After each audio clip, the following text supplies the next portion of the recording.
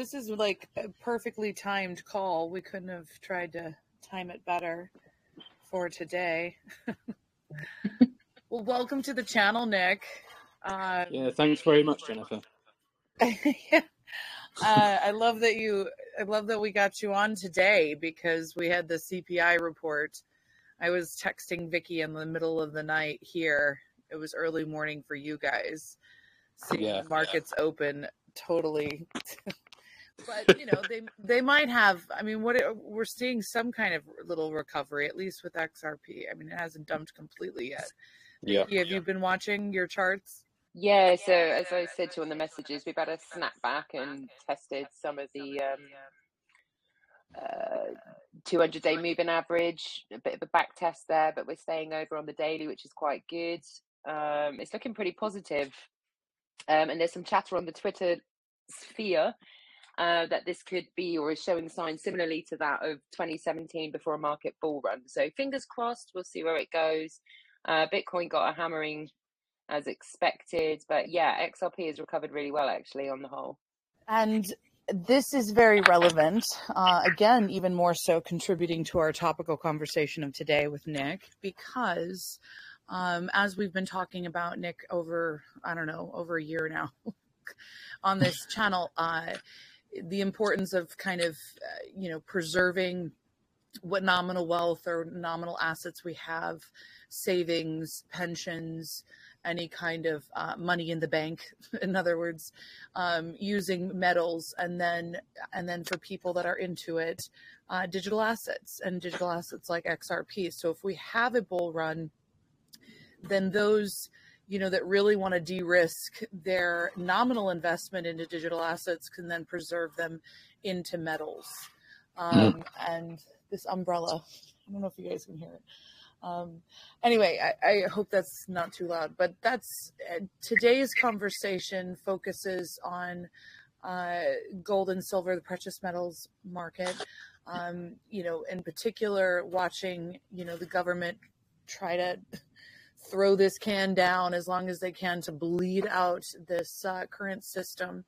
But at some point, as we've continued to discuss, this system will collapse. And I guess, there's lots of people speaking about gold and silver. Someone made a comment like, sure, have a guy that sells gold and silver on the channel to talk about it. But listen, you guys, it's surprising how many people have been in their industry for many years and just know a lot about, one thing. What I found refreshing when I was speaking to Nick was that he understood kind of, the role of CBDCs, the potential war we might have with this CBDCs, this kind of, vision of digital money, the threat of that, but then how digital, currency or digital assets, can also be part of this new gold standard, and obviously the importance of holding physical metals. And whether you choose to hold them at home in a safe or have them vaulted with your own allocated box, the Pure Gold Company offers both. And, after speaking to Nick, you guys, like I said in my thread, it just, as I was talking to him, I thought, wow, this is a breath of fresh air. I'd love to have you come talk to me. Can we have this conversation on my channel? So welcome, Nick. And this is kind of why we brought you on today. Thank you very much for the introduction, Jennifer. And I'm grateful for the invite so soon after we first spoke. So yeah, hopefully I can give your audience some colour as to what we're seeing in the gold market, why people are doing it, what they're doing, and what the ramifications of all this are going to be. So, for example, this morning, tell everyone, the first thing I asked you, I'm like, so are the rumors true? Are you really running out of stock? We were down at one point earlier in the week, very late last week, down to our last 5 million quid's worth, because we have seen exceptional demand, given what's going on in the banking system primarily. Now, I'm not going to sit here and preach to your audience and say, look, buy gold to become a millionaire overnight or get rich quick. At the moment, it's just purely about, safety, security and wealth preservation, protecting what you're lucky enough to have. and keeping ahead of inflation, but mainly just getting your money out the bank, because as you've probably well seen off this Credit Suisse debacle, we've had 7 UK banks and building societies that have been added to a UK government watch list. And this is the very same watch list that Northern Rock began its life off on in 2007, I believe, 2008. So it's looking likely that these banks have breached their capital adequacy ratios. They don't have enough money on their balance sheets to cover the amount of savers and depositors that they've actually got. And that's why they've all been changing the terms and conditions of your current accounts and your ISAs to accommodate for this. And over the last 2 weeks, 3 weeks even with some banks, everybody's been sent out new T's and C's, and buried right at the bottom of those is a little clause that talks about an emergency charge. So should they get into financial difficulty, they can charge your account to an undisclosed sum. Basically, they'll steal it off you and convert it into equity in a rapidly deteriorating bank. So I think there's so much naivety at the market. Well, at the moment, people with bank accounts, they think, look, I'm safe for £85,000. Well, you're not. You're not even safe for that anymore, because they've changed their T's and C's. All you are is a priority creditor on the bank's balance sheet, nothing more, nothing less. And that 85 grand is there to inspire confidence in the market, to make sure that everybody doesn't take their cash out the bank at the same time. And I was reading an interesting statistics about a few weeks ago now. If less than 1% of the UK population were now to take their money out in hard cash from the banks, the whole house of cards will come collapsing down, because they don't have the liquidity.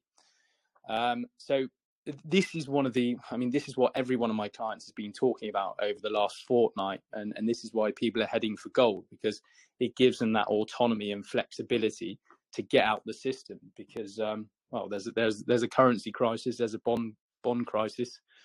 Look, the mini budget that was handed out by Kwarteng even 2 weeks ago has shown us that a lot sooner than most of us even realised, to be honest. And how do you see tomorrow's potential? I mean, with the Bank of England, and buying more bonds, how do you see that playing out?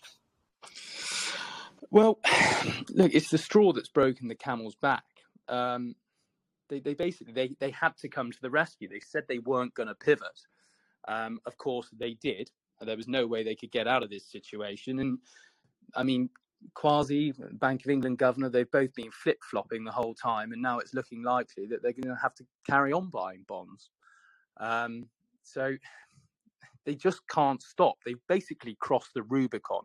They have to carry on QE. There's no way of getting out of it. And of course, that will cause inflation to go even higher, debase the currency even more, and exacerbate the problem even further. So they're damned if they do, really. They're damned if they don't. So basically in the UK now, we're facing a doom loop where they have to issue more debt to fund debt. So they've got to carry on almost buying their own debt to fund the debt. It's crazy. It's going to cause interest rates then to increase further. And as I suppose Ernest Hemingway said, it's kind of slowly, and then all at once, and then the whole market comes collapsing down.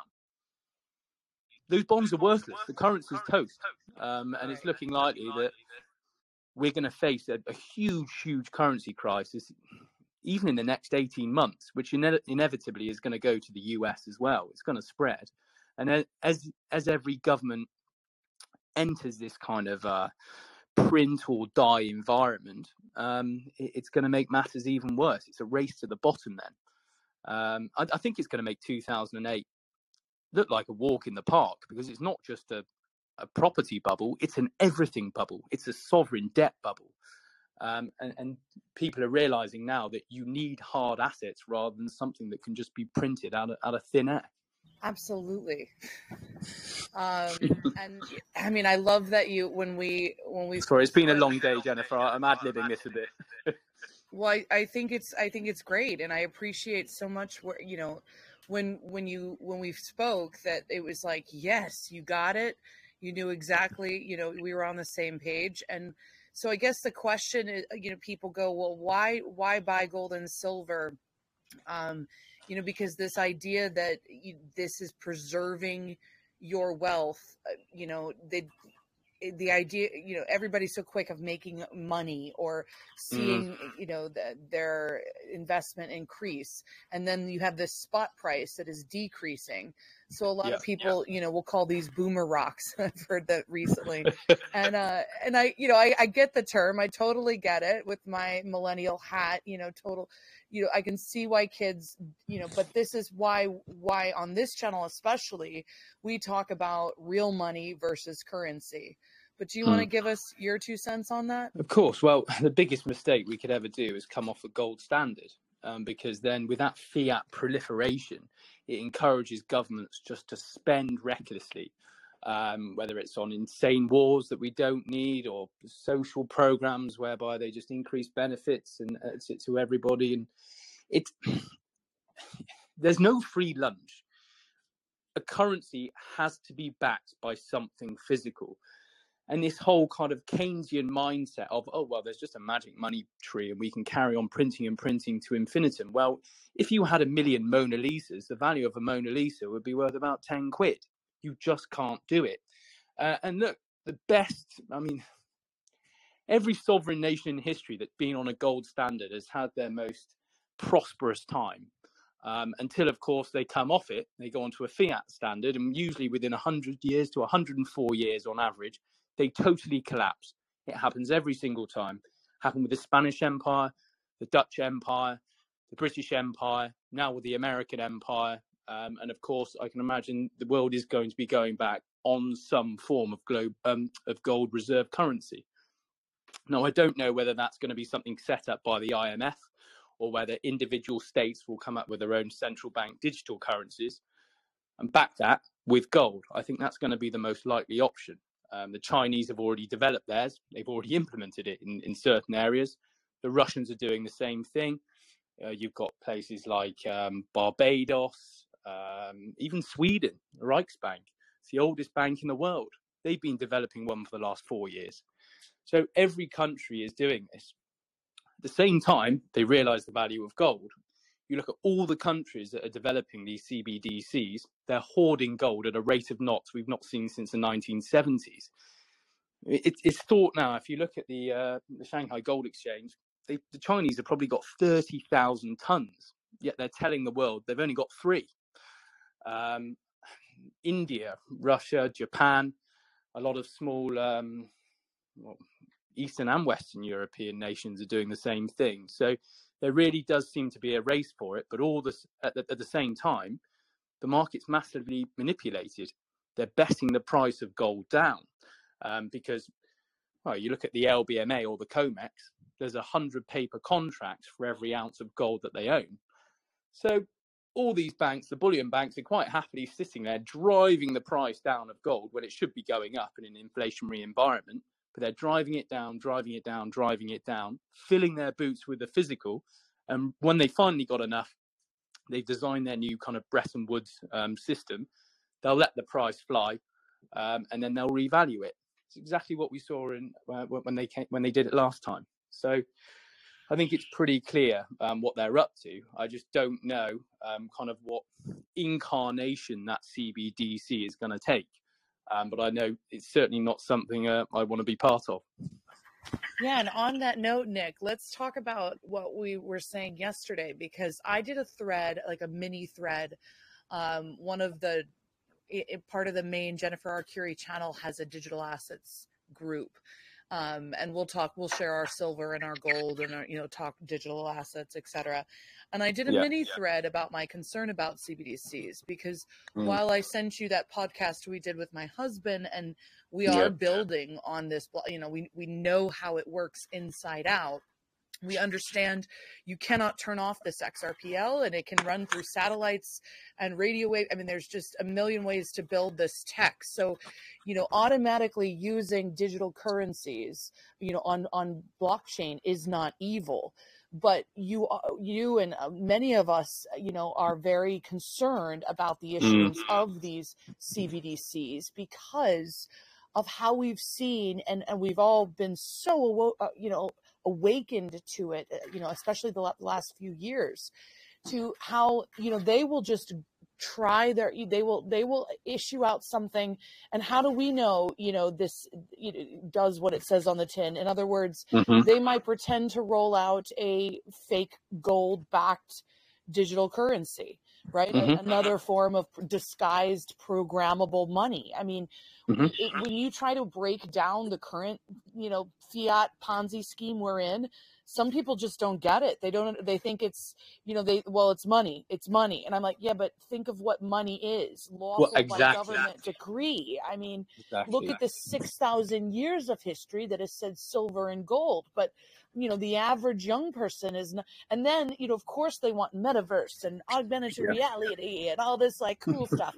And look, I'm on the pulse of a lot of that. I mean, Vicky and I, there's a few projects we've gotten involved in. Shiba NFT, and obviously we're building our little credit union on the XRPL, because we're looking at financial solutions out of this system, understanding the tech and seeing the kind of forest through the trees. But there is this kind of, you can't help but shake feeling that when this does collapse, are they really going to try it on with a CBDC, backed by a fake gold ounce or whatever, and just try it on as another layer of currency? And when you said that, we were talking yesterday, I just thought, oh my gosh, this is perfect. Do you want to share your what you said yesterday? Yeah, absolutely. Like we were talking about, if something's free, you're the product. Nothing in life is ever free. So what they're going to do, and the cynic in me is suggesting this, and I think it's pretty obvious from, they make it very obvious on their website, but what they're trying to do is in-debt everybody with they're leveraging them to the hilt with all this debt. Look at house prices in London, for example. They're going through the roof, and people are taking out mortgages that they just cannot afford with free money. They think this is free. Interest rates are never going to go up. So in debt everybody up to the eyeballs, whack up rates, crash the market, make everybody go into negative equity, so they then become slaves to the bank. And then you've got the likes of BlackRock and Fidelity that will come swooping in, buying up all those cheap assets. You'll end up with this neo-feudalistic type state where nobody does own anything. They're just renting from the banks. And then what they'll do, they'll implement those CBDCs. It'll be like the Messiah that comes to the rescue, and they'll say, here we go. Look, you're in a terrible economic situation. Have this CBDC, have this universal basic income, whether it's, I don't know, $3,000, $5,000 a month.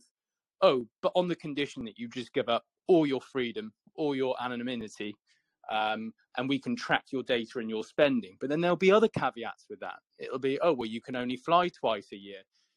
Your carbon security score, oh, sorry, it's not very good. You're driving too much. Right, you can't fly at all. You can only have one allocation of red meat, only one bottle of red wine every week. Sky's the limit in terms of the dystopian control that they'll be able to implement with this. It's terrifying. And people can't even, the recency bias dictates that they can't even get their heads around it, and they'll label you a conspiracy theorist or what have you for even suggesting it. But it's as clear as night follows day what's going on. Mark Carney, the ex-head of the Bank of England, Rishi Sunak, they've been trying to develop a digital currency here and roll it out by 2025. And they've personally said to each other, this is going to be great for manipulating people and getting them to encourage in habits that we would deem appropriate or acceptable, whilst discouraging other habits. So it's going to bring a level of control that it does worry me. It really does. And that's why I just want to get out the system while I can, get a life raft. And if you've got something physical and tangible, it's completely out of that digital realm. It's manual. You can barter and do what you want with it and go completely off piece. I completely agree. But again, building in this blockchain space, seeing how the parameters are coded and written in. I would not put it past them that when this collapses and we see a liquidity crisis, and as we've mentioned, what is a liquidity crisis when there's no buyers? You just have a bunch of nothing. It's worth nothing, right? How do we solve that liquidity? Oh, well, here we've got this new, let's unlock, whether it's the XRP escrow or, here's a bunch of interoperable blockchains set within our bank. Download our app. This is our programmable money.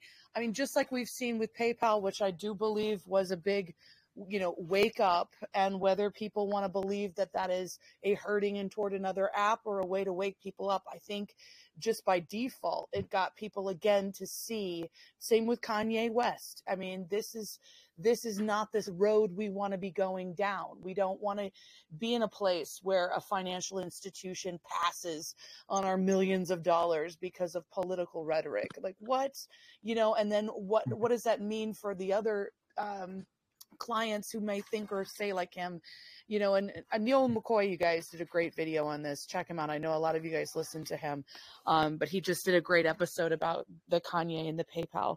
But then also looking at how they might try to issue a CBDC, and then, since you're a bank customer, you automatically get free access. Maybe there's a bunch of bells and whistles and freebies and features that make you all excited about it. So naturally you jump on in and realize what was sold to you is not actually what is. I think there will be a retraction, and people will be fighting back and will be more outspoken this time than ever.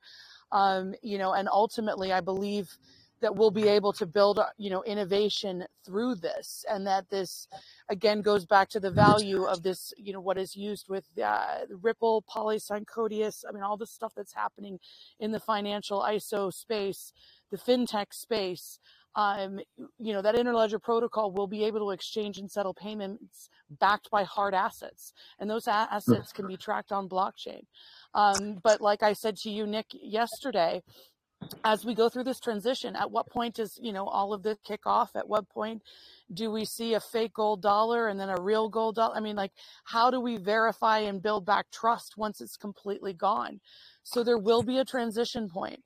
And this is why the importance of that physical metal outside the system is more important now than ever. Right. So you guys have heard me passionately speak about blockchain and, what I love about XRP. But at the same time, I hold the majority of everything we've saved, the dollars we've earned in gold and silver, because that's the best way to preserve that. Now, then there's all the subcategories, and I just kind of want to quickly, because we get a lot of them, people ask about bars versus coins, what is semi-numismatic versus numismatic? I mean, what are your take when you talk to your clients? I mean, how do you best advise someone just starting out in this space? Well, look, if you're a UK resident, every time go for bullion coins, not bullion bars. I wouldn't suggest looking at anything numismatic for the time being. Just stick with your standard bullion. Now, the reason people go for coins as opposed to bars is they're considered legal tender in the UK. And there's a caveat of British law, which means you cannot tax the flow of currency. So all the gains that you make from that are totally devoid of capital gains tax. So they work in the same way as your ISA would, really, just without any of the restrictions as to how much you can put in. Now, because they're devoid of tax, it means there's no public register of them. So that means they're also totally private. They're out the system. The government don't know you've got them. Now, with bullion bars, you're getting exactly the same amount of gold, but they don't fall under that exemption.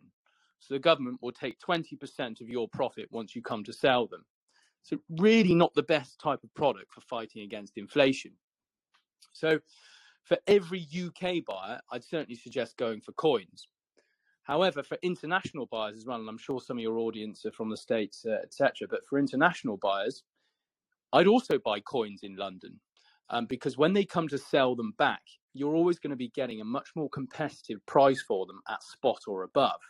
And that's because they're selling them back to a much bigger audience of people. In this day and age, when something's tax-free, people will bite your hand off for it. I mean, everything's taxed to the hilt. But even if it's not relevant to them from a tax perspective, it is relevant to everybody else. So even if they coins or bars, it doesn't matter, but you'll get 4% less for a bar than you would for a coin. So a coin's got a lot more buoyancy because it's tax-free and private. So I'd always suggest to your followers, Jennifer, go for coins every single time, particularly if you're a UK resident. That's great advice. And when you're selling back, you find the coins are easier to sell because of that 4%. Absolutely. So, look, as a company, we offer a buyback guarantee. We're the only company that does it in its entirety in Europe. And we've never bought back below the spot price. So what you'll notice, once you come to buy your gold and you go back to a dealer and try and sell it, they'll say, oh, thanks very much, but we're buying that back at 5% below spot. It's what the majority of them do. When it comes to silver, they'll buy it back at 10% below, maybe 12%. I've seen it that bad in the past. So, yes, you'll be getting the spot price for bars, but with coins at the moment, the average buyback price is about 3.2% above spot. So you will always get a better buyback price for coins in the UK market. And that's one of the main reasons as well why London's the physical gold capital of the world. Why is it? Purely for that tax. Okay. Exactly that. And the privacy as well. Yeah, and so when you, again, I mean, on this channel, I would hope we're buying for long term and everybody's using this as like their retirement, but you know, everybody's making their own financial decisions. Do you find that most people are turning their pensions or 401ks or lifelong savings into metals? Do you think they're taking, 20% of their portfolio? How are you seeing kind of people rush into this space? Yeah, it's a good question. So, look, under normal circumstances, the old adage was put 10% of your portfolio into precious metals. That was it. Now we're living through economic case history where we're just about to see a sovereign debt crisis and a new reset of the system. I've got some clients calling me up and putting 50%, if not 80% of their money into precious metals because they can't keep it in cash. If you actually look at the real inflation rate in the UK at the moment, it's at 25%. The Bank of England even admitted that last month. So you've got, I don't know, 100 grand sat there in cash. In 4 years' time, it's going to be worth about a third as inflation starts to compound. So, yeah, they're certainly putting a lot more of their overall wealth into gold. That's for sure. It's no longer 10%. I'd say maybe 20, 30, if not 50%. And some people even go to the extreme of putting in 80. I'd never suggest anyone put all their money into gold because, of course, you never know what they could do to the price of it in the short term. They could really smash it down if they wanted to. But the genie will come out the bottle, and people are doing this as a long-term store of wealth. I'd say the average length of time our customers are holding gold for is 3 to 10 years. And, of course, if you're lucky enough to hold it for the decade and ride out this inflationary storm, if the 1970s is anything to go by, which is the last time we saw this level of money printing and inflation, the gold price went up 1,000% in a decade. And it was quite remarkable. Silver went up even more. But then again, people aren't doing this for the gains. It is about just the safety and security, nothing more. So, yeah, on that note about gold versus silver, how are you recommending to people, because like we were saying yesterday, we share Lynette Zhang quite a bit in this channel. And, she talks about using silver as barterability and, having, and then, in times of currency resets the value of holding gold, but then also silver. And then you have real big silver, advocates that are saying, the silver squeeze, this could be what, the contracts and tip over Wall Street. And so this is going to outperform gold. So start with more silver. You can always trade it into gold. What are your thoughts there? Guys, look, she knows an awful lot about the industry, but from my experience, when it comes to silver, premiums are huge. You're paying a 25% premium minimum for silver coins in the UK, less on bars, probably about 19 to 20%. And then on top of that, you've got to pay 20% VAT on silver as well, because HMRC, well, they're quite primitive with their categorization on it. They still consider it an industrial metal rather than an investment grade one. So because of that, you're taking a 20% hit immediately, losing 20% of your investment. Then you've got a 20% premium as well. And our average buybacks are about 13, 14% above. Everybody else will buy it back at spot. So if you were to buy it from us, take delivery of it, and then go and sell it back to your pawnbroker down the road, you'd be losing 40% on your investment. So, and whenever societies have collapsed in economic history, look, Argentina, Venezuela, Weimar Germany, I mean, the list it just goes on and on and on. They've not resorted to silver. They've always resorted to gold, but very, very small denominations of it. Now, given where the price is per ounce right now, that's going to be very difficult. And you'd have to go for an extremely small product like a quarter gold sovereign or a 10th ounce Britannia, if that was your aim. But it's certainly worth considering going for a much smaller denomination rather than a great big gold bar or gold coin. Because look, if the experts are correct, in the next 5 or 6 years, we see the gold price triple, like it did in the aftermath of 2008. You go buying yourself a coin for $1.5 grand and it's then worth $6. I mean, there's not much bartering you can do with that.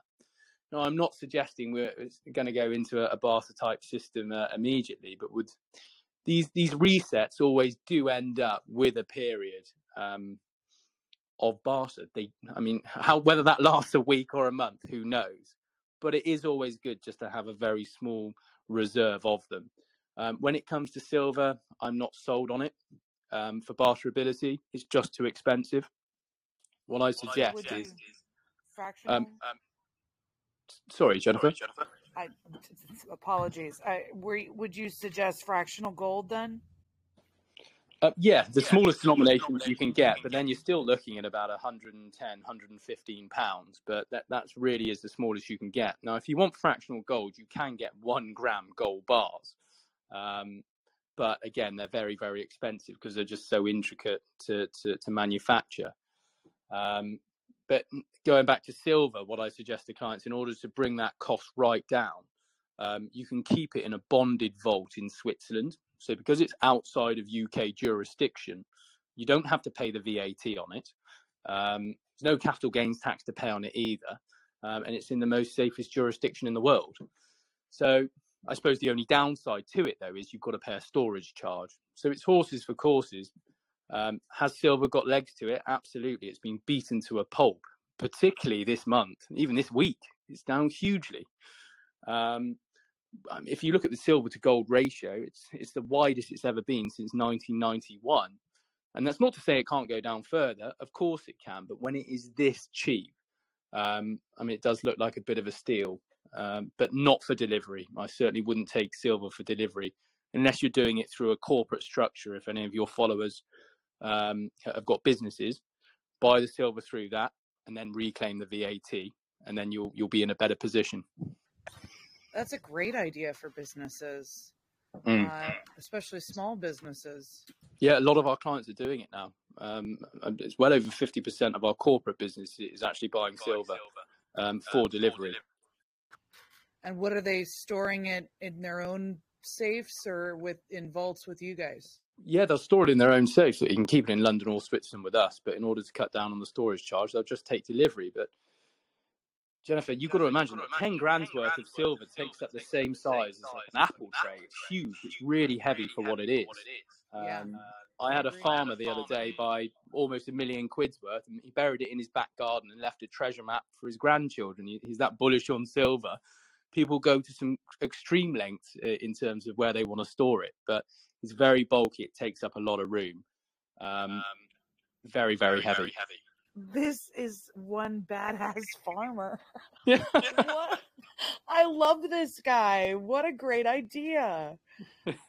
Was this in the UK that he did this? Yeah, complete eccentric. He drew a treasure map for his grandkids, didn't want HMRC getting after him for inheritance tax, and didn't even tell the lawyer about it, just gave it to his son. And who knows? Hopefully there's no metal detectorists on his land or anything like that. But yeah, a lot of people are taking delivery now with big, big sums. Yes, silver is bulkier, so that is a great idea for everyone listening at home. Treasure map it, old school style. Bury it in the backyard. Wow. Well, hope he's got a decent security system. And on that note, I hope you guys do too. All right. Well, I guess, Vicky, are you there? Do you have any questions? I don't have any questions specifically at the moment.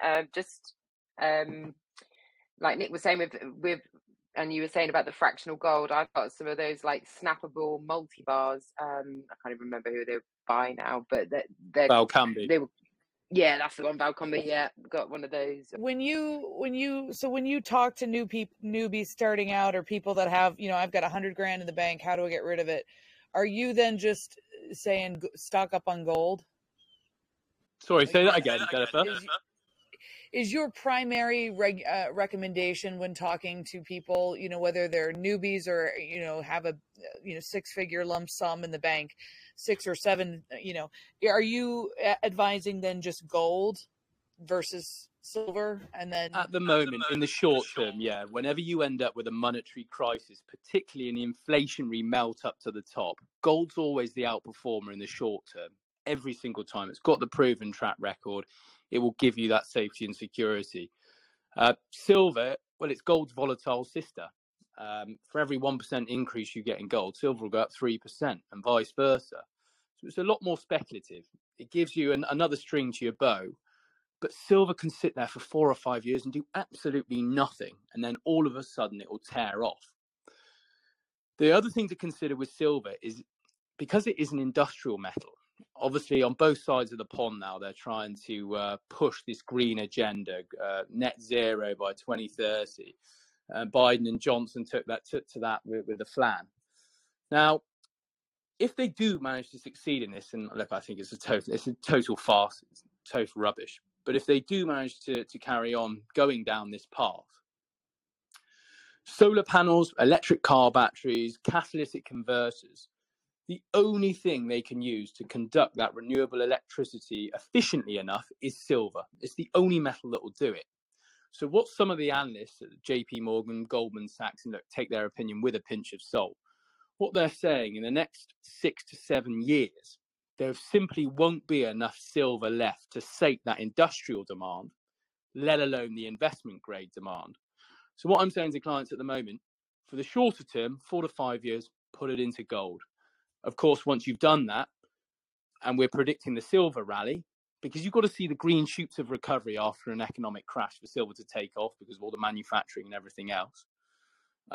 Once that happens, yeah, fine, lock in your profits with gold, and there's nothing to stop you then flipping that into silver and then riding that second wave. So looking at the technicals and the charts behind it at the moment, and again, take those with a pinch of salt, but I'm certainly saying to clients, if you are going to go for a split, maybe go 80% gold, 20% silver. But at the moment, I'd certainly suggest if this is a first time for you, put it all into gold. And then once you're familiar with the process, you understand how everything works, you can always look to do a little bit of silver later. And when people ask you, like, what's the minimum amount do I put in? I mean, do you automatically say, well, how much can you afford? Yeah. No, it's look, I've got some clients that will call up and buy £1,000 worth. I've got other clients that will call up and buy 20 million. There's no fast and hard rule. And then we work with institutions and hedge funds as well who are looking at doing tens of millions, even 100 million. So it's horses for courses. Everyone's looking for protection. It doesn't matter how much you've got. And the people with less money, of course, are getting hurt disproportionately by inflation. So they have even more of an impetus to put it into gold. And when we have that reevaluation, that, that equilibrium back to gold, and I mean, how do you see that the price is moving then? I mean, you see it, because then I know a lot of people are always afraid of that liquidating it on when they sell back. But as we mentioned before, you guys offer, a guaranteed spot price. But like, I mean, I've said it, and I don't buy according to spot price, because that's not what's interesting about gold and silver to me. I mean, it's that fundamental value. And when we reevaluate what the price would be then, do you have any predictions or idea or thoughts on what we will reevaluate to? Oh, that's a really, really good question.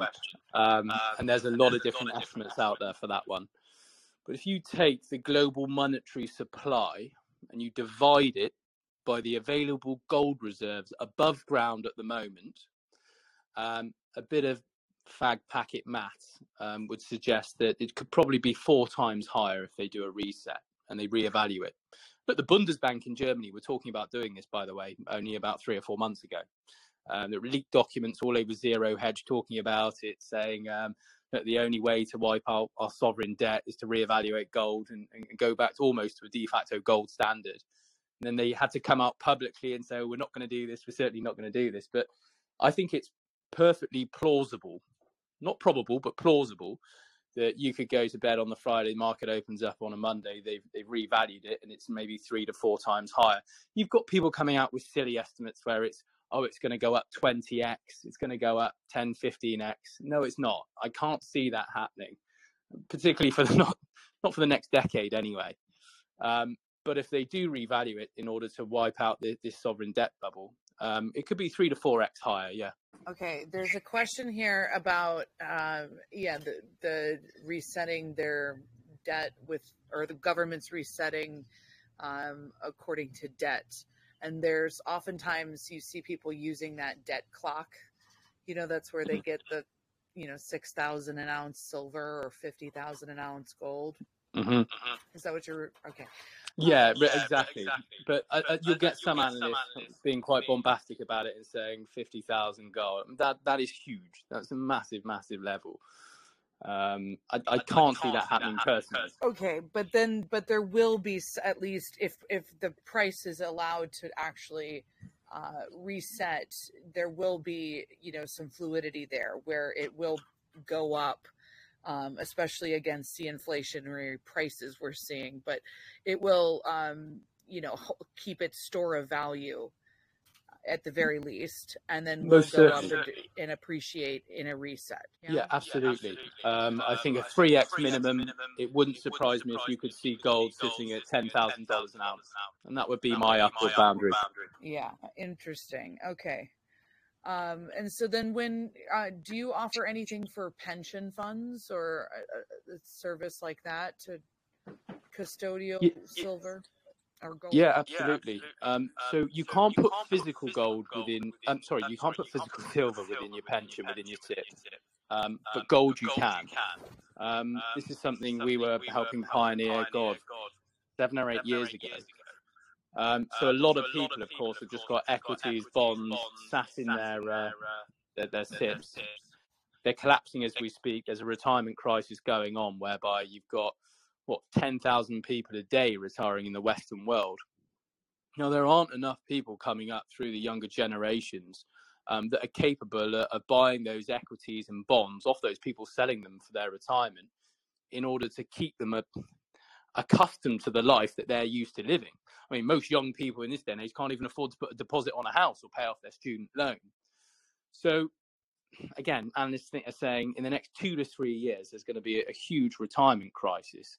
And you're going to see the value of people's pension pots collapse 50, 60, 70%. I mean, look what happened 2 weeks ago after that mini budget. Some hedge fund managers and pension fund managers were saying we were this close to another Lehman-style crisis. If the currency had collapsed any more and the bond yields would have gone up even further, 90% of pension funds in the UK would have been wiped out. Now, that's just a tinderbox. I would not want my money anywhere near. So, yeah, clients can set up a SIPP with the pension provider that we use. Only costs them about 190, 200 quid to do it.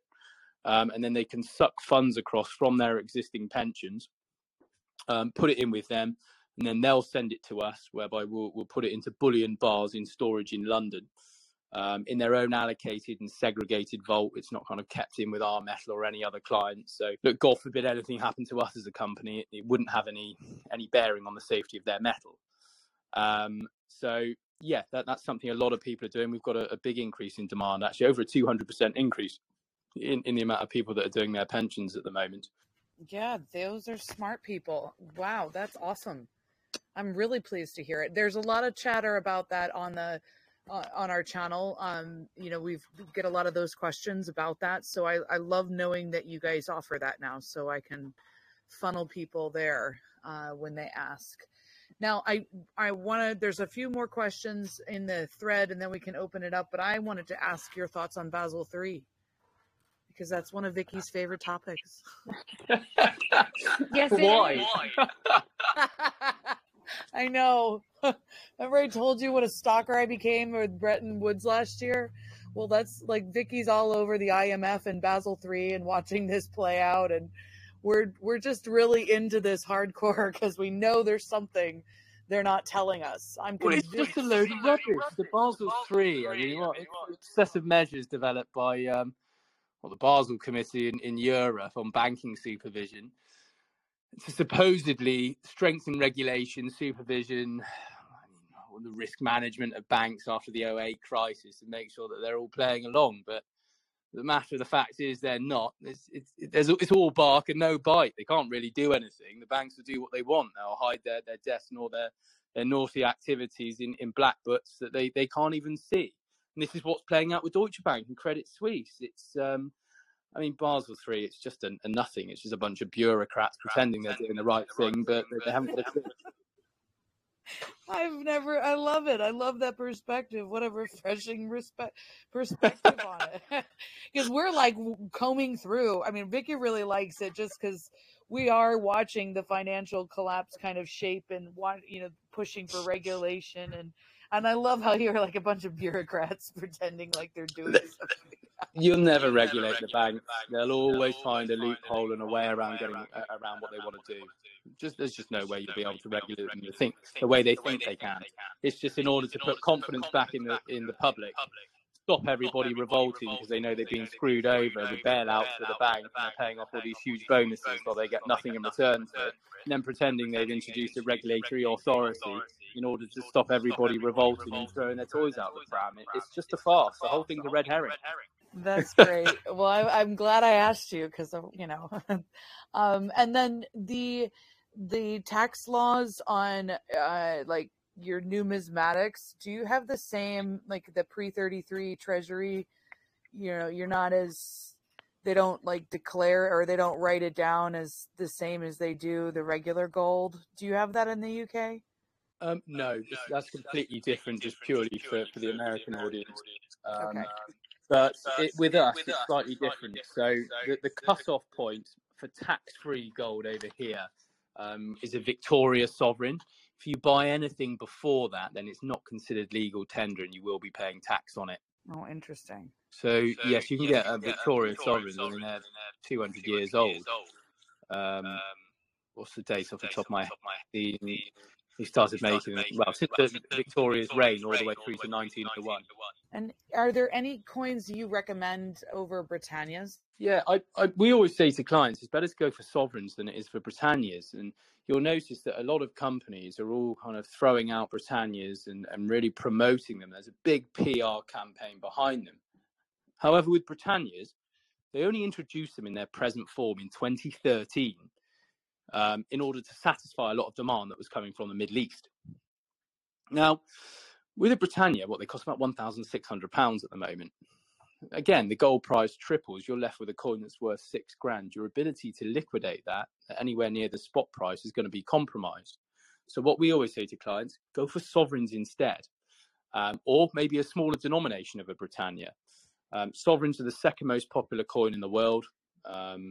I mean, they're internationally recognized wherever the British Empire had a presence, Middle East, Far East, South Africa, North America, they're internationally recognized. So what that means is not only are you not going to have any difficulty liquidating them in the UK at any time, you can go anywhere in the world and you're always going to get a good price for them because they're internationally recognized. Whereas Britannia's, they're a little bit more niche. In the gold world, they're still relatively new. And because they're so big, I mean, they look great, don't get me wrong, they're fantastic looking coins. But thinking of that future liquidity, you're left with great big coins that are worth so much money. You're going to have to cash out of the whole thing and be left with that remaining cash that you'd probably rather still have in the investment rather than inflating away. So again, it's length of time that you're holding it. If your followers are only holding your gold for a year or two, absolutely knock yourself out. Go for the full-size Britannias.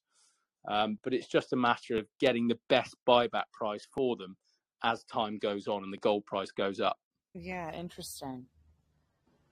Okay, well then, what do you think of Krugerrands and Maple Leafs while we're at it, and American Well, Eagles? I mean, Krugerrands are the most popular in the world, but again, they're the same size as a Britannia. So when the gold price grows, the buyback price you'll get for it isn't going to be too good. Whereas I'd certainly suggest maybe go for a half Krugerrand or a quarter Krugerrand. The only thing is that doesn't apply to UK clients because they're not tax-free, because they're not considered legal tender. The only things you can really buy here are your Sovereigns, Britannias, your Queen's Beasts, which is just a form of Britannia, like 50p gold coins and 20p's. Anything that's legally currency qualifies for the tax exemption. But Maple Leafs, Buffaloes, American Eagles, Krugerrands, the same tax principle applies to those as it would to gold bars. So you'll get charged 20% on them. All right. Well, speaking of the 20%, let's talk about premiums now.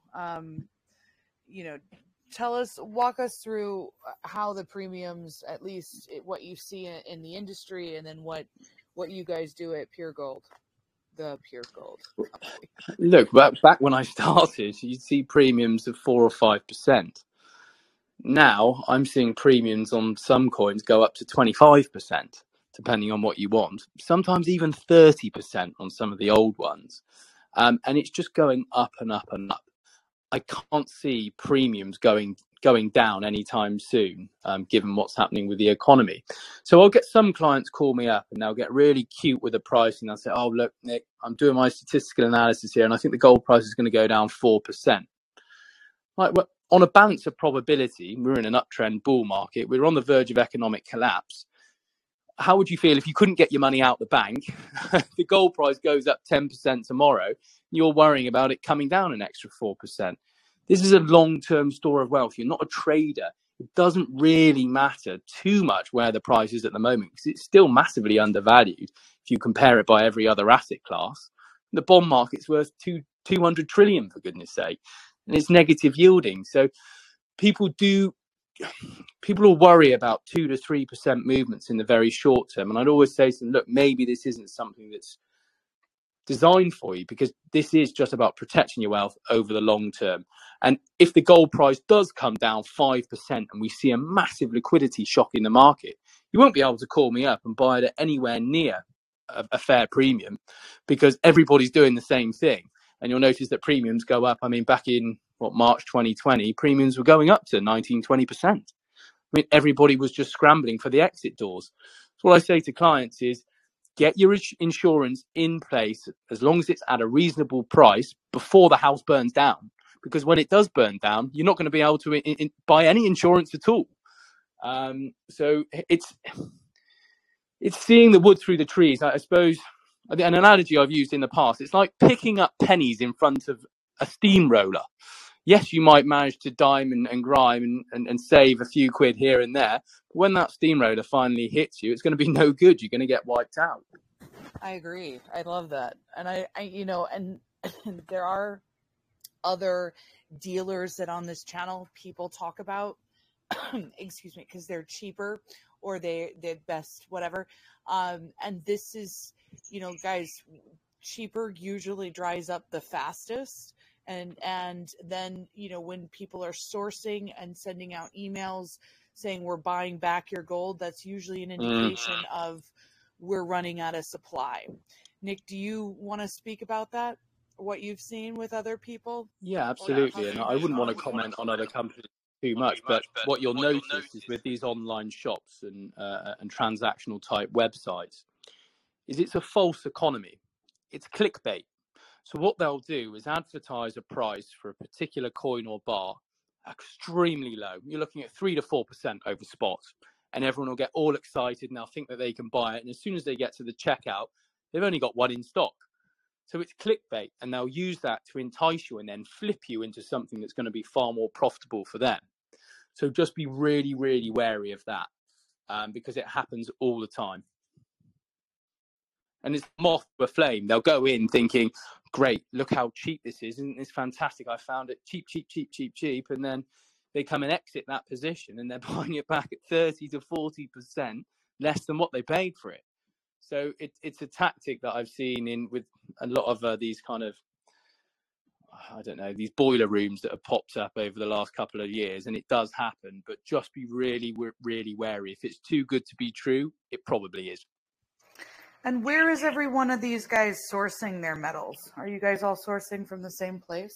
Yeah, we've got contacts and mints throughout the world, and that's really why there aren't that many gold dealers around, because it's quite an intrinsic industry. It's very incestuous, I suppose. Everybody knows everybody else. But the reason we've been managing to get supplies is because we've actually got an exclusive contract with the Raw Mint now.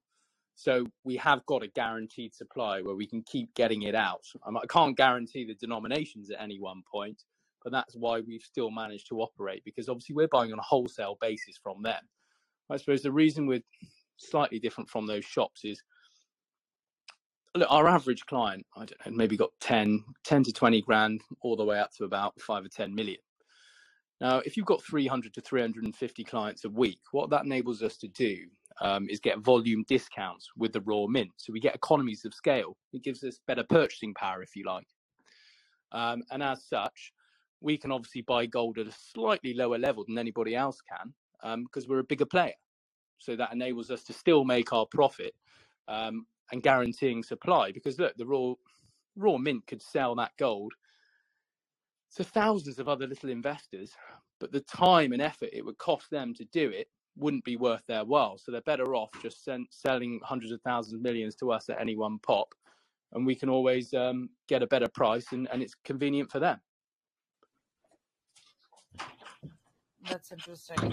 One person asked on the thread about your site that you have to have a consultation with everyone versus publishing prices, and I said that I would ask you about that. Walk us through what the thinking there. Because number one, with the online sites, they'll basically just change the prices of everything in order to attract the buyer, in order to go for the cheapest thing that they possibly have or that they've bought in order to maximize the profit. Now, that might not be the best thing for a client. So I've had clients go to, I don't know, Bullion by Post, wherever it might be, go and buy bars, sometimes hundreds of thousands and millions of pounds worth. And they come to sell it. They don't realize they've got a tax obligation. They don't realize they're getting 5% below spot for it. And they wonder, where did I go wrong? So the reason we want to have a consultation with people is to find out exactly what they're looking for, what their needs are, whether it's a short-term hold, whether it's a long-term hold, whether it's a pension, whether they're doing it in a business, where we can offset the tax, what's going to be most efficient in terms of costs, and do it that way, rather than just a free-for-all where everybody just buys anything that they fancy because it looks pretty or what have you, when it might obviously not be the most appropriate thing for them. And then, of course, what they do, clients who send the funds across, I quite happily get at Raw Mint, Bullion by Post, and I can show them, look, this is the value that we add on these products. This is a live price. And because we're executing that as a voice brokerage over the phone, with a direct link to them, we can aggregate all those trades and get a cheaper rate than these online shops, because obviously there's an arbitrage between the price they're quoting, the actual spot price of gold. So even if the gold price moves 0.5% in their favor, that's just a little bit of extra profit that they can make. So it's just a different way of operating, really. Yeah, well, thank you for sharing. ITM is similar, like you guys. You have to talk to the guy, and then he sends you a few coins and offers a few suggestions. And I mean, what you were saying about silver with businesses, I can see a lot of companies, especially small businesses, having this be a great option for them. And I think they'd be very appreciative. Hey, I see Alan has his hand raised. So Alan is a financial services. He works in financial services and has a business. And I guess this is the part where we'll open the floor up for people, if that's okay, Nick. Yeah, please do. Yeah. Okay, but Alan is active on our channels and he knows the space. Hi, Alan. How are you? I'm great, thanks, Jennifer. It's I think you've caught a blinder with Nick, actually. Oh, thanks, Alan. Hi, Nick. Do us a favour afterwards, and Jen will no doubt help you and connect with me. As Jen says, I give a lot of advice for clients to buy gold and silver, and if I can use somebody trusted as well as the sources we currently use, then that's great. And at the moment, there's obviously significant interest. Let's put it that way. At the moment, I've got about 2.5 million with a client who wants to invest, and obviously we're getting to that chatting stage at the moment. But better options is a good thing, and it's something that I tend to push clients towards at the moment. One thing that would be worth pointing out, a lot of people don't realise this, most silver is a byproduct mining of zinc.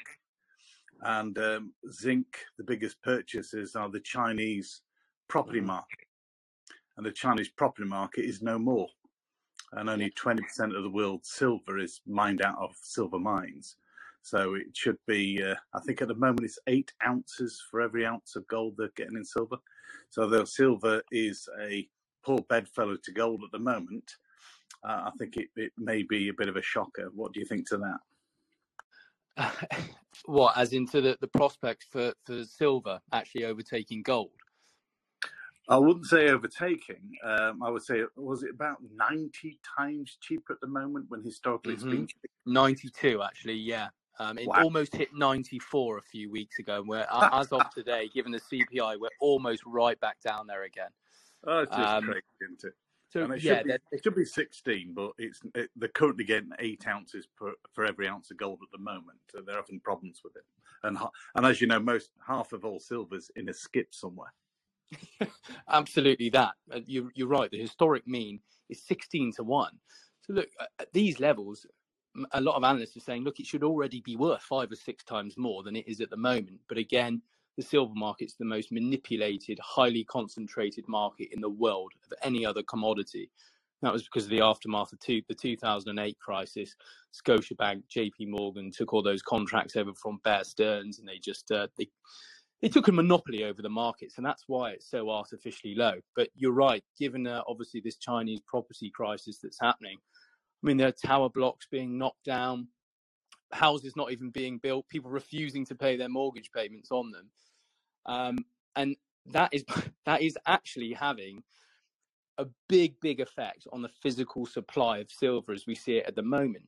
So it kind of links into what I was talking about earlier. We can actually get more gold than we can silver, even though silver's at such a low price. And the Chinese market is having a big influence on that. This is why you've got the likes of Apple, Hitachi, trying to actively buy silver mines in South America and take total control of them because they need to guarantee that supply. And I think it was the CEO of Hitachi, I can't remember, but he was saying, we will buy silver at any price. We don't care what happens to it.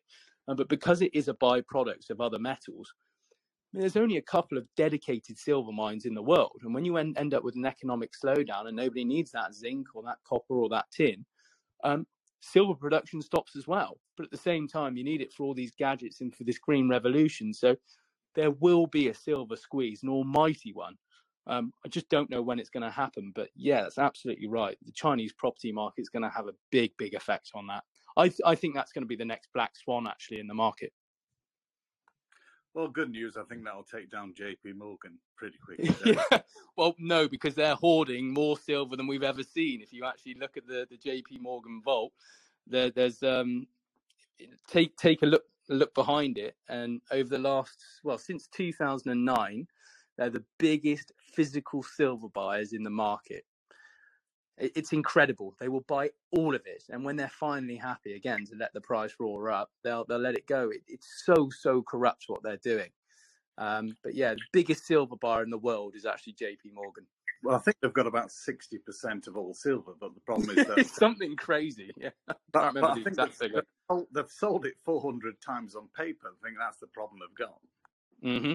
Yeah, so it's criminal. It's a criminal Ponzi, and they've taken out so much leverage in order to smash the price down whilst also hoarding the metal at the same time. So it's a complete conflict of interest. And a lot of people don't know about this. And their PR team is so sophisticated. They're keeping a lid on this.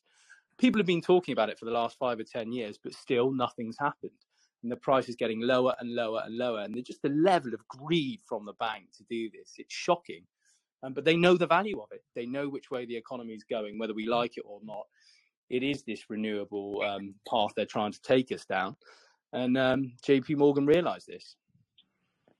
Well, I'd be surprised if they actually survive, considering that they've got more derivatives than all the other banks put together. And if you're right, which I know you are, that 7 banks are on the watch list, and they are struggling with liquidity, then considering that it just takes one major, Credit Suisse is in the top 10, to create counterparty risk, and then all the derivative contracts are in the bin, aren't they? And then gold really becomes quite exciting, doesn't it? They all unwind, and then it compounds. So a butterfly flaps its wings on one side of the world, and then it has a cascade across the rest of the world economy. And it just takes one thing, one straw, I suppose, to break that camel's back. And it's like 2008, just on kryptonite. It's funny, Alan, that you talk about JP Morgan. I literally just read a tweet where the CEO has claimed that they've got 1.2 trillion in cash available at JP Morgan. That's more than some countries are worth. I know. I think their assets are only about 4 or 5 trillion, and they've got at least 60 trillion, probably a lot more than that, in derivatives. And I think, as Warren Buffett says, those are the nuclear weapons. Yeah, absolutely. There needs to be a cap on the amount of leverage that financial institutions are capable of using. So if you try and open a brokerage account now, you can only get kind of 10, 20 to 1. If you're lucky, 50 to 1. I mean, they can use 200 to 1 if they want. There's no cap for them. Well, legally there is, but I mean, they find a way around it. Well, this is what gold will do to them, and I've been chatting to a lot of clients about it. When gold eventually comes back, because it was temporary, remember, when gold does come back, and there's no option but I think the BRICS Plus will ram it down the throats. That stops huge amounts of lending, and we go back to in Britain. A lot of people don't understand the 1986 Banks and Building Societies Act. And that basically allowed banks to offer residential mortgages with short-term money, i.e. printed money. Before then, it was the lovely people in building societies that kept the price down because you had to save up, and it kept prices around 2.5, 3 times income. And the last time I looked, although it's obviously gone down, was 7.8 times income for a house. And that's because it was free money and low interest rates and short-term money. Well, in London, it's 14 times, Alan. It's crazy. For that very reason. I live in Yorkshire, Nick. It's far more dense. Yeah, it's it has to come to an end. It just can't carry on. And there's a cost of living crisis. People can't even afford to put food on the table or heat their houses, let alone pay off these mortgage repayments. And if you look at defaults at the moment, they're the highest rate. Well, actually, they've overtaken the rate of defaults that we saw in 2008. So for people to just carry on saying the property market's going to carry on going up and up and up, well, mathematically is impossible. It can't. I think the problem is people have a vested interest in significant mortgages. I spoke to quite a few people recently, and it's fair to say they're in a panic. We as a business, we stopped doing mortgages a very long time ago. As soon as I did the math on affordability, I realised that this is going to be a calamity and not a good business to be in. And we're talking about 8 million people coming off fixed rates by May next year. And they're paying about 1.5% on the 2-year rate, about to go into 6.7%. Some people are being offered 10% now. I was watching Question Time the other night. Oh, I heard being offered 10%. Yeah. Well, yes, there is the subprime market, which that I have heard from other people in the profession saying that the lenders are squirming and trying to drop every deal they possibly can. And this is the liquidity crisis. One thing you could tell us all, Nick, and we won't hold you to it, which of the 7 banks and building societies which are under watch? I've had that question about over the last week, Alan. Well, look, in terms of the building societies, the first 2 to change their T's and C's were Nationwide and Halifax.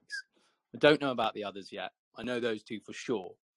Andrew Bailey came out, this was 2 months ago, and said that, HSBC, Lloyds and Standard Chartered wouldn't survive a Black Swan event, and they're no longer too big to fail, basically. So it wouldn't surprise me if those three were on there purely because of that. Now, I don't even know which country they're in. He just said 7 banks. Now, I think maybe Credit Suisse would be a logical conclusion. Deutsche Bank, of course. I mean, they've been in a terrible mess for years. So UBS, I don't know. UPS, yeah. All of them, they're all in a hell of a mess. They're all interconnected. So it's like a domino. One falls and they all collapse. So I wouldn't really want to keep it with any of them. And I think you're quite right about the lies about their balance sheets. They keep things off the books. Yeah. And I had a conversation with a gentleman who run the M&G Discovery Fund. I forgot the guy's name now. He actually had an occupation was a farmer, bizarrely.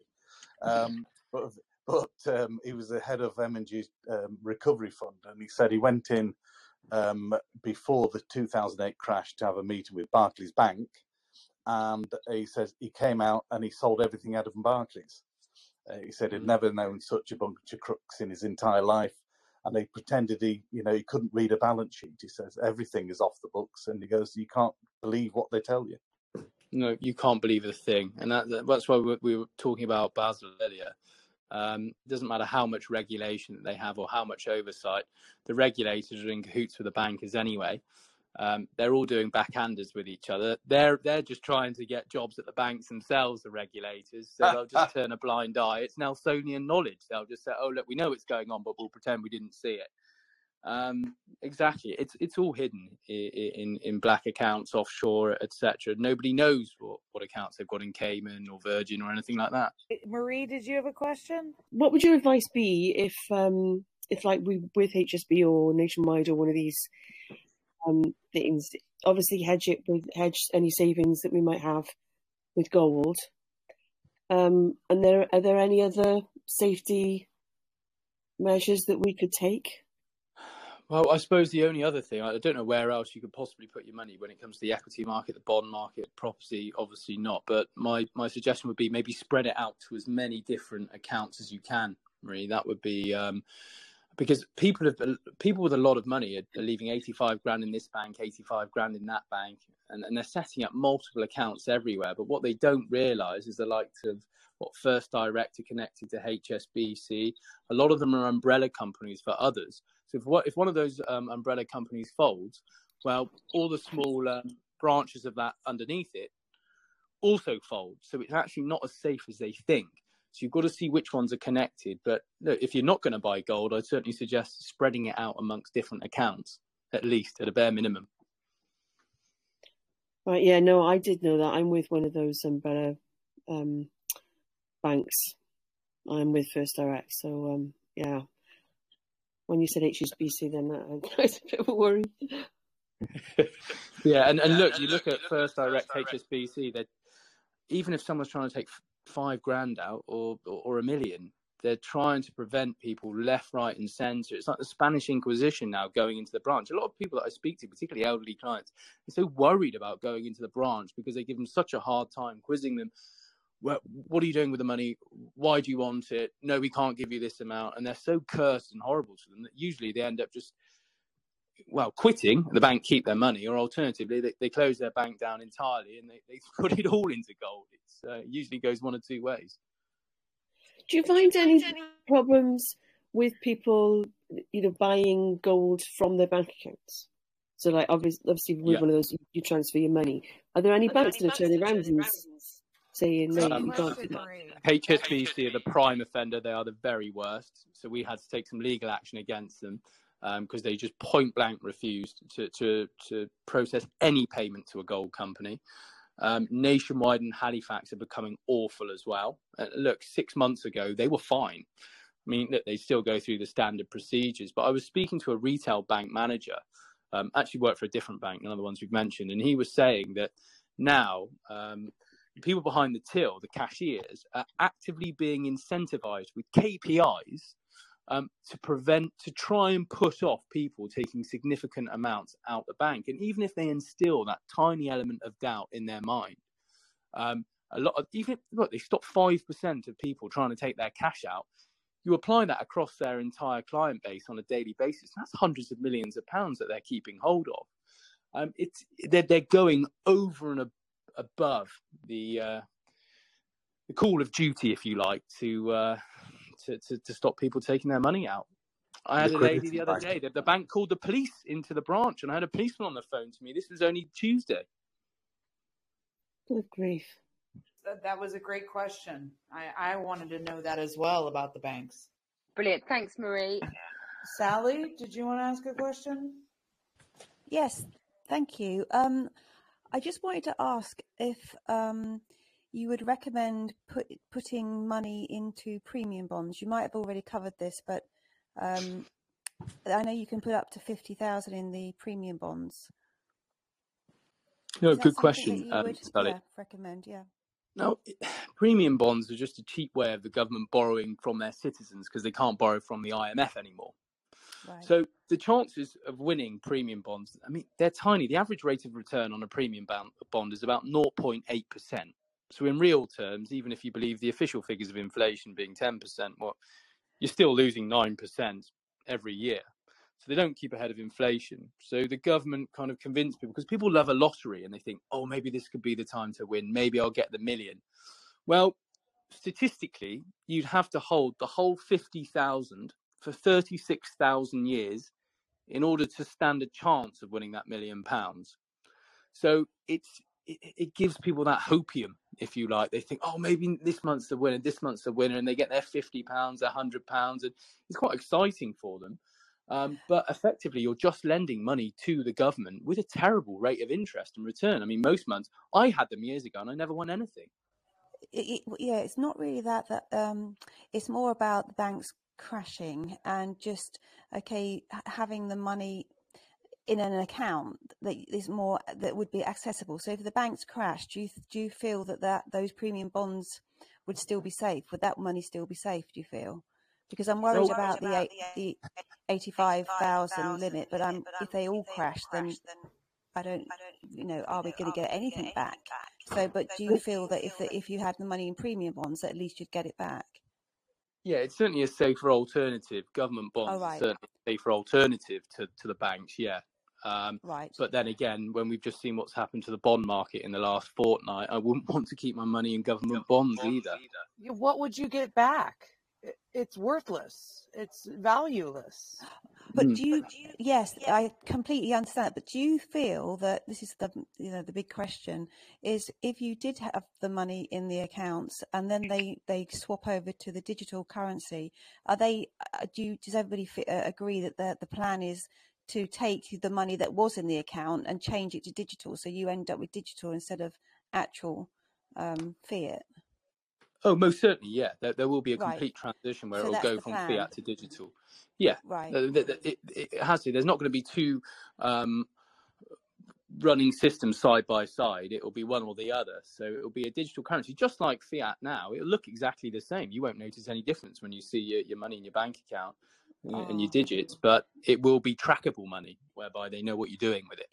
Yes, so we're not all going to just lose our money in one fell swoop if it's not over 85. Well, they'll inflate it away. That's what they'll do. You'll end up, I think, in the next 5 years, you could end up with hyperinflation. So it's a nefarious tax whereby you can't see it, but if everyone could see their money going down by 2-3% a month in the bank, there would be a mass exodus out of cash. But what they'll do, they'll inflate it away, and then they'll introduce something entirely different that's digital. Yes, okay, I understand. Thank you. Thanks very much. Not Lee, are you there? All right. Just a question regarding the capital gains tax on silver bullion. Yeah, of course. I've got a number of 1 kilo silver bullion bars. So what if I was able to melt it down into coin size? Would I still have to pay the capital gains tax then? Yeah, you couldn't melt them down and change them into coins. Only the Royal Mint are allowed to do that, Lee. So that would be a form of forgery. I mean, you couldn't do it. They'd prosecute you if they ever found out. Right. Okay. But I like the way your mind's thinking there. And also, I had issues with Santander on the 30th of September. I tried to take money out of the over the counter, and the entire systems apparently were down throughout the UK, and the only way I could get my money out was through the cash point, but I needed more. I wanted to take all my money out, and the only way I could do it was by a one-off withdrawal through the cash point as well. Yeah, and they probably restricted you to 250 quid, but no, adding to that list, it wouldn't surprise me if Santander's there. Yeah, I took. It was over £1,000 it was, but they still let me take it out, through the cash point.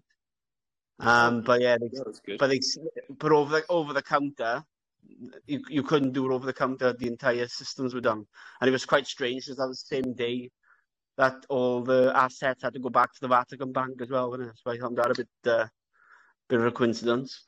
Yeah, you're right. Yeah, absolutely. The last couple of months, the Vatican have been pulling all their assets and cash from every other financial institution and bringing it back to the Vatican Bank. Everything. Yeah.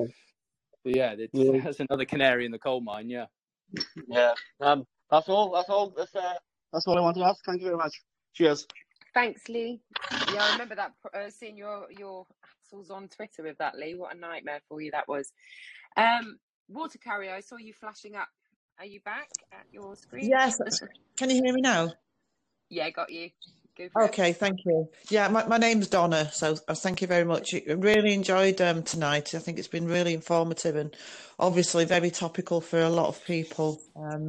So first of all, I wanted to say it's a high street bank, 3 digits, the middle one's B, without giving it away too much. But they literally I went to do a purchase for some coins, and I got a security guy on the phone to me for almost 15 minutes talking me out of it. Do you know these people? Blah, blah, blah, blah, blah. So what I did was the next day I went into the bank and I actually did a transaction with somebody else, a more renowned company, 2.5 times that much. And I've since cancelled the whole of my account with them after 44 years. So it basically serves them right for that, because they really are stopping people getting their money out.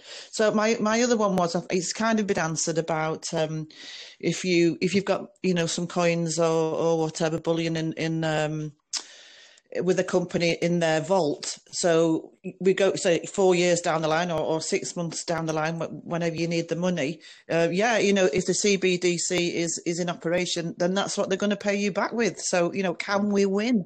Really? Can we win at all?